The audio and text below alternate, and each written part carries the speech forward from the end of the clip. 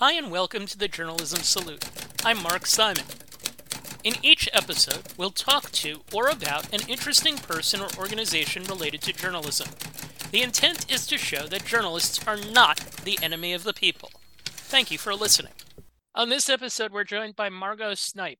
Margo is a reporter for Capital B, covering critical issues affecting the mental and physical health of Black Americans. Capital B is a nonprofit newsroom serving both local and national Black audiences. Hi, Margo. Thanks for joining us. Hello. Thanks for having me. I'm excited to be here. So let's start where we start with everybody. Is there a specific moment that would serve as your journalism origin story?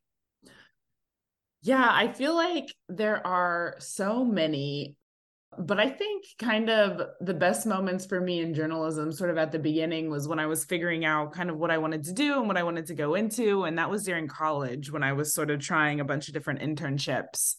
A couple that really stood out to me was CNN, where I got to spend a few months on Capitol Hill, just learning how the correspondents do their job of reporting on what's happening in Congress.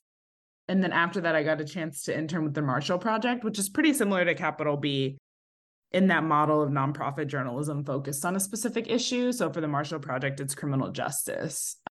But those were two big moments for me, I'd say. Just to backtrack slightly, you went to Georgetown, right? I did. And you grew up, if I'm not mistaken, overseas. You went to the American Overseas School of Rome. You're a Department of Defense descendant. I'm curious what that experience was like and how it contributed to your worldview and you're eventually becoming a journalist. I lived in Rome, Italy for 3.5, 4 years. Went to an international school there. I think it exposed me to a lot of different things culturally. I was fully in another culture for 4 years. I played volleyball in an all Italian team, so I can speak a bit of Italian, learn some new languages, which I do think helped me understand the world and journalism a bit better, and just getting comfortable being uncomfortable. Starting out playing volleyball when it's all Italian and you're an American girl, it can be pretty uncomfortable. And I think journalism's kind of the same when you kind of get thrown into situations that you don't know the community, you don't know the culture of the community. You kind of have to learn fast and be willing to. I think that is a key part of my upbringing. Was there anything in your upbringing or heritage that would have moved you toward telling stories? Yeah, I'd say to that point, sort of moving around a lot just got me curious about a bunch of different things. I was sort of comfortable in a bunch of different environments and I always wanted to know more. So I think that part of just growing up and having bounced around the country and then abroad kind of informs my love for telling stories about the world we live in. Was there anyone in your family in particular that was a storyteller? Yeah, so I didn't know this when I decided, oh, I think I really want to go into journalism. But I realized I came home and I told my dad, oh, I really think journalism's it for me. And he's like, oh, I used to be a journalist. And I didn't realize that until he said it. But yeah, after college, he did local news as a cameraman. So there's that connection that I didn't realize existed that I know now. So from Georgetown, after graduating, you went on and worked at the Tampa Bay Times. Can you tell us about the work that you did there? After school, I knew I wanted to do sort of local news and writing, print journalism. So I ended up at the Tampa Bay Times as a politics intern, which was a great experience. Just Florida, if you want to learn about how to report on politics, is such a great dynamic place to learn about it. So I spent a few months on the politics team. And at the end of my internship, we ended up getting a grant for two reporting roles, one of which ended up being mine, which was health equity reporter. So that summer was like peak COVID-19, and we're just coming off of the George Floyd protests. So it was kind of a timely beat to report on health equity. And I had that job for about a year and a half, which was great, learning how to report on health disparities and sort of investigate the systems that are perpetuating them. So how did you come to be at Capital B? Before Capital B launched, and we're just coming up on our year anniversary, I usually tell people Capital B super new. And now I'm like, wow, we've been here for a year, which is pretty crazy to think about. But last December, I guess 2 Decembers ago, Lauren Williams, who is the co-founder and CEO of Capital B, she reached out to me and told me a bunch about the company and told me this job might be available. And I did some research and I ended up applying for the job and got the privilege to be able to be the national health reporter. So you were recruited, basically. Yeah, I guess so. Yeah, just in thinking it, and I know that you were a college athlete, just thinking of it Yeah, in those terms. it is. Yeah. Can you tell us more about the group's mission?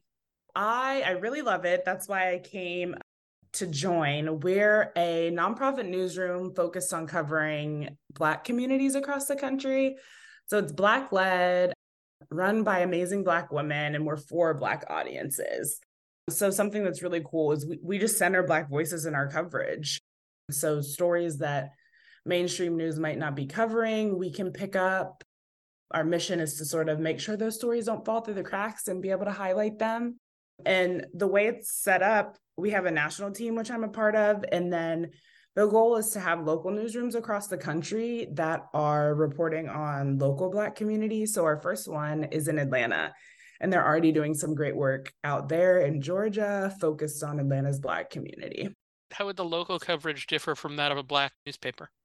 A lot of what Capital B does and what I've been super impressed with on the Atlanta side is really based in community engagement. So they've had a lot of community conversations that reporters have organized, bringing people in to sit down with them to talk about the issues that are most important to them. That sort of informs how we go about our coverage. And I think that's pretty unique to Capital B in the way we tell our stories. You cover how racial bias in medicine impacts our lives and investigate inequalities in the American healthcare system. And I'm going to just read a couple of examples of stories, and there's a fair number of them. You've written about how physicians have shown a pattern of distrust when Black patients seek help with pain, especially Black women. That was a longer piece with a lot of specific examples. You've written about the opioid crisis, STDs, diabetes, Blacks who are waiting for transplants, hesitancy in participating in clinical trials, reparations related to the medical system's failures in treating Black patients, and the medical aspect of the Damar Hamlin story, which at the time that we're taping happened very recently. And we're glad to know that he is has been released from the hospital. The Buffalo Bills player who was playing against the Cincinnati Bengals when he went into cardiac arrest. You also delve into politics sometimes, and I'll deal with that actually separately. How do you come up with your health story ideas? It is definitely a mixed bag. So some of it is sort of off the news. Like when Roe v. Wade was overturned, that's sort of like, okay, how does this impact Black women, Black Americans? With the Damar Hamlin's collapse, it's sort of like something I knew Black folks were at higher risk for heart failure in the back of my mind. So that happens, and I'm trying to connect the dots. What's the connection there? That morning, I woke up from a message from my editor saying we should probably jump on this. So sometimes it is a new study that comes out that shows me something. Sometimes it's something I know in the back of my head that I'm sort of like, how do we build this out into a story? Yeah, sometimes it's my editor saying, this is a really newsy topic. Is there something we can do with it? So it kind of is all across the board in terms of how we find our stories. So, what is the reporter editor relationship like? It's great. I think one thing that I love about Capital B and that I haven't experienced in other newsrooms is the amount of time, one-on-one time I get with my editor. So we talk about breaking news when it comes up, but also I'm in the middle of a big project. The amount of time we've been able to talk through all the details that I have and really dig into it has been great. So I think the great thing about Capital B being a startup is we get to like play with things and see if they work and see if they don't. And there's a lot of space for reporters to pitch creative ideas to editors. And we're not a huge staff. So like, the line between me and maybe one of our co-founders isn't a super long one. So even if I wanted to go that high and just have conversations, I can. So I feel like it's a newsroom where everyone's accessible and we have a lot of conversations, whether that's over Slack or on meetings and a lot of one-on-one time, which is really good. Now, I mentioned that you move into politics sometimes. You did Q&As with Cheryl Beasley, a candidate for Senator in North Carolina, Maxwell Frost as well, who was elected to Congress as the youngest congressional electee. You co-wrote How Natural Disasters Impact Voter Turnout. How do you come to write about politics? Some of that is also the nature of a startup where Capital B so small and we don't have a national politics reporter yet that it's sort of all hands on deck when it comes to covering the midterms or something like that. But specifically with the voter turnout story around natural disasters, I'm based in Florida. So I'm the national health reporter, but I'm also the resident Florida reporter. So back in the fall when Hurricane Ian hit, I made my way down to Fort Myers and I went straight to the Black community and started talking to folks. And they mentioned how their fear that hurricane aid would bypass them. And we did a couple stories on that. FEMA ended up responding to some of the reporting, but in some of that reporting, we're talking about the elections coming up. How is that going to affect voting, and sites are shut down, and what's that going to look like? So we ended up turning that into a story. You talked about impact and the work that FEMA did. What other impact have you seen off of reporting that you've done?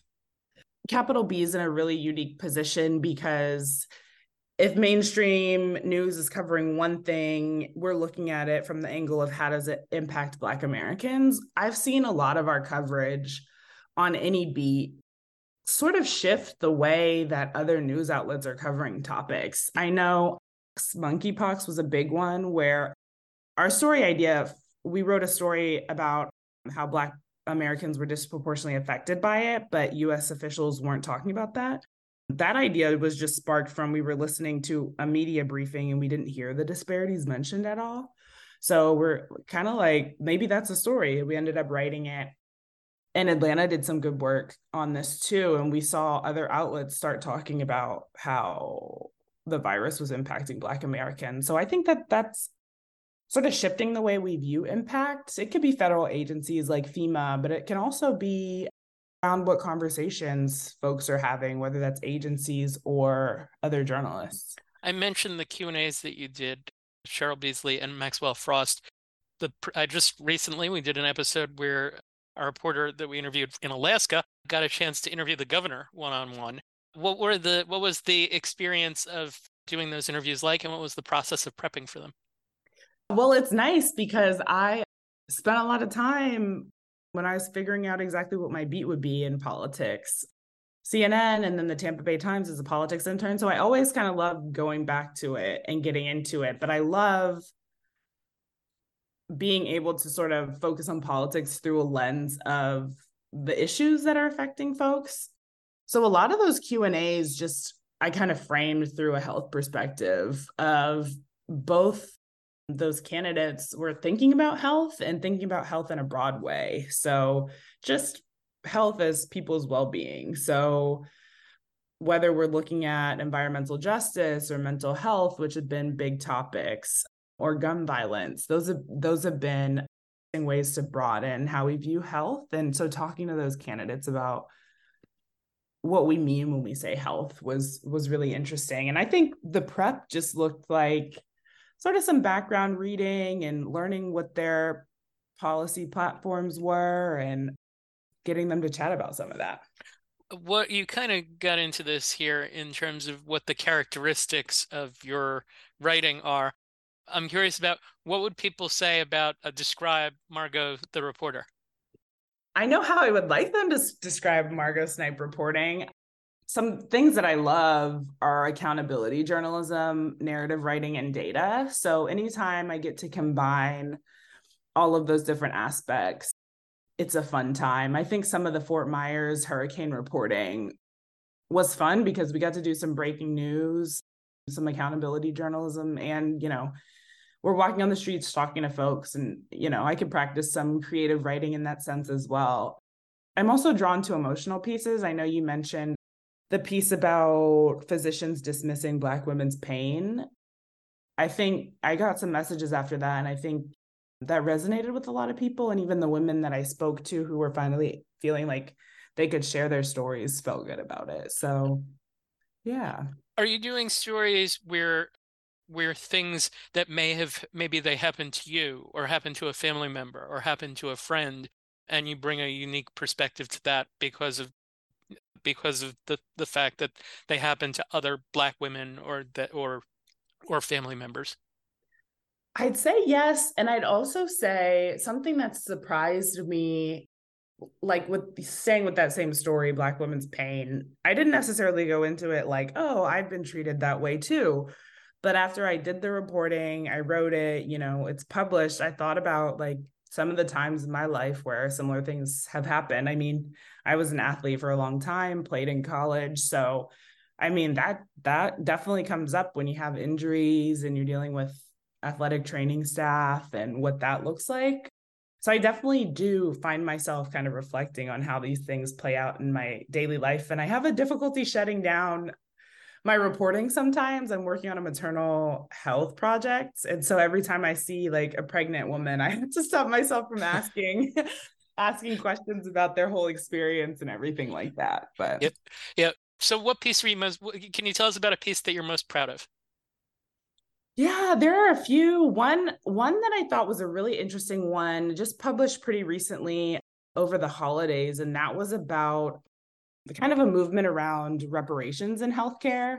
It's something that I hadn't heard a ton about, but being able to dig into it and say, have reparations happened for wrongdoings in healthcare? Have they been done before, and what would they look like, and what does the movement look like, and where do people want to go? It was sort of a really cool opportunity to get ahead of something like that. Yeah, that ran December 30th, both on your site and on Vox. And I remember when I saw the headline, the first thing I thought of was Henrietta Lacks. Mm-hmm. As I had just read maybe a year or so ago, I read the book that was written about her, Mm-hmm. and that is that's a particularly compelling story in a lot of ways. Can you walk us through a day in the life? Maybe give us an idea of maybe use the Damar Hamlin piece or use that one that you were just talking about and take us through like idea to completion, what you did, like the steps along the way. Sure. Yeah. The Damar Hamlin one, anytime it's breaking news, it's a little different. I kind of like whatever's on my schedule, whether it's for a project or something, kind of goes out the window. I usually have a check in meeting with my editor to talk about exactly what the story would say, or either I ping an idea for her or she pings an idea for me. We talk about exactly what the story would say. I go digging through experts. I have this Google spreadsheet of, all the people I know and how to contact them, kind of dig for experts, send off emails, try to pull some data if it's relevant. And with Damar Hamlin, I was really focused on keeping up to date with his latest condition because it was changing and updates were coming out. And that was also relevant to the story. I also worked pretty closely with the social team. So pinging them, brainstorming with them, doing the interviews, writing, filing, kind of going back and forth with my editor. Also trying to repurpose some of the story writing for a Twitter thread. And then eventually it's all published online. How long is it from idea to completed product in that? Mar Hamlin was pretty fast. That was like, morning 8 a.m. to end of day. So that was pretty fast. Then I have like a project I've been working on for almost a year that basically it has the exact same process. It's just over the course of an entire year. Wow, that's intense. So on the company website, you said that your favorite Black storytellers and creators are your sources, specifically citing their courage in speaking up. What do you do to make sure that your sources are comfortable in doing so? I feel like people ask this question about interviews a lot, and they just don't know what to say because I think that I just show up as me. And I, especially if it's like a big story or like a sensitive topic, I do show up very nervous. And I think my sources can feel that. They probably can. They must be able to. Maybe that makes them more comfortable that I'm just like, you know, I'm like, I don't really know. There's no pressure. Let's just chat. Well, That's sort of how I doesn't approach empathy it. come across? I would like to think so. I hope so. How has being a journalist changed how you view the world? I think I notice a lot more about things that are happening. I know I even mentioned earlier, like before I started this maternal care project, I didn't notice pregnant women as much as I do now. It's kind of like everywhere. I notice trends and patterns a lot more. And I think it's always interesting too, if you're like at dinner with a friend or coffee with a friend. I think so much of the work journalists do kind of come up in just conversation, which is really cool and kind of adds some depth to the life we're living. So, how do you view the profession as a young Black woman? That's a big question. That is a big question. I guess the first thing that comes to my mind is I'm really supportive of and encouraged by the somewhat new wave of how we're doing journalism, which is the nonprofit model focused on issues. I think that that's important. I think that having Black women in leadership in newsrooms is really important. And I do see the industry moving in that direction. So that is positive and encouraging. But I will always think journalism is important. The work every news outlet does is important. So yeah, as long as we keep expanding our sources and who we're talking to, I see it as positive. So it's moving in a good direction. I see glimpses of it. I see Okay. glimpses of it. The thing is, when misinformation gets involved, I think that's part of Capital B's mission to combat some of it because we have access to so much information. But I do think journalists are working to combat some of it. Where would you say that things need to still kind of improve for Black women in the industry? Definitely increasing diversity within the newsrooms that are predominantly white, creating an environment so that Black women feel safe and comfortable in those newsrooms, but also making sure the coverage reflects the makeup of the community is really important. So things like that, I see some pushes for in newsrooms, and we can always be better. Yeah. How do you manage? You mentioned before, you mentioned being able to turn on and off your journalistic mind. How do you manage your mental health? This is also a great question. And I'm not very good at it. I have a therapist, so that's a start. I've learned to, and I think we believe as journalists, we can never turn our news alerts off. I've I've learned that if I'm not working, sometimes I have to, so I'm not getting a barrage of negativity on my phone all the time. And also finally finding friends in journalism who you can talk to about things that are happening. But I'm also a fan of, I know I write for a living, but journaling has always been good. But one thing that you also do that you didn't mention, you kind of alluded to it earlier. You were a college volleyball player at Georgetown. You were the president of Georgetown's Student Athlete Advisory Committee, and I believe you're coaching volleyball now. Is that right? I am. Yes, I am. What's that experience like? It's great. So I guess, yes, working out, physical fitness, and volleyball are good for my mental health. I am recovering from an injury, so I'm not able to work out now. So that's been an interesting journey since I've worked out pretty much my entire life. But kind of along the note of turning off news alerts, coaching volleyball has been great because I put my phone in my bag. I have a watch for time and I can't check my phone for a few hours. So that's always good just to put energy towards something other than journalism at times that I'm passionate about has been good. Were you a good college volleyball player? Okay, I worked my way from walking onto the team to starting. So the growth there was good. I'm intrigued by the idea that you were the president of the Student Athlete Advisory Committee. What were the sorts of things that you did, and do any of those translate into what you've done along the way in your future? Yeah, that was an interesting experience. So, Georgetown, the Big East, in the NCAA, schools have SACs, student athlete advisory committees, that are kind of a bridge between administration and student athletes. So, a lot of what I did was plan meetings, SAC meetings to talk to student athletes about different things, plan events, see how we can get student athletes involved in different things. I had monthly meetings with Georgetown's athletic director to kind of be that bridge. Like, what do we need to focus on? If he had things that he wanted a student athlete opinion on, he'd sort of come to me about. A lot of planning, a lot of being able to talk to people. Also, I'd say similar to journalism, a lot of vulnerable conversations. Conversations around sexual assault on campus came up. Also, race and how that plays out in sports came up. So definitely an interesting role that I can see now just talking through it has some parallels to journalism. Nice. What's an area that you still feel you're learning in as a journalist? I really want to get better at using data in my stories. The health beat is pretty data heavy, but I want to be able to put in more data requests and be able to analyze my own data and incorporate that into stories. So that's something I've been working on doing, and then always developing just as a writer, like narrative writing. So kind of craft skills I'm looking forward to being able to learn more about. And Capital B is growing, right? They're adding a couple of local coverage areas this year. Yes, which I'm excited about because, yeah, I do believe that that's core to Capital B's mission. But we have Atlanta, and then we're going to have a couple of other cities by this time next year. Is there a topic on which you feel like you have expertise within your career that you can give advice on to young aspiring journalists?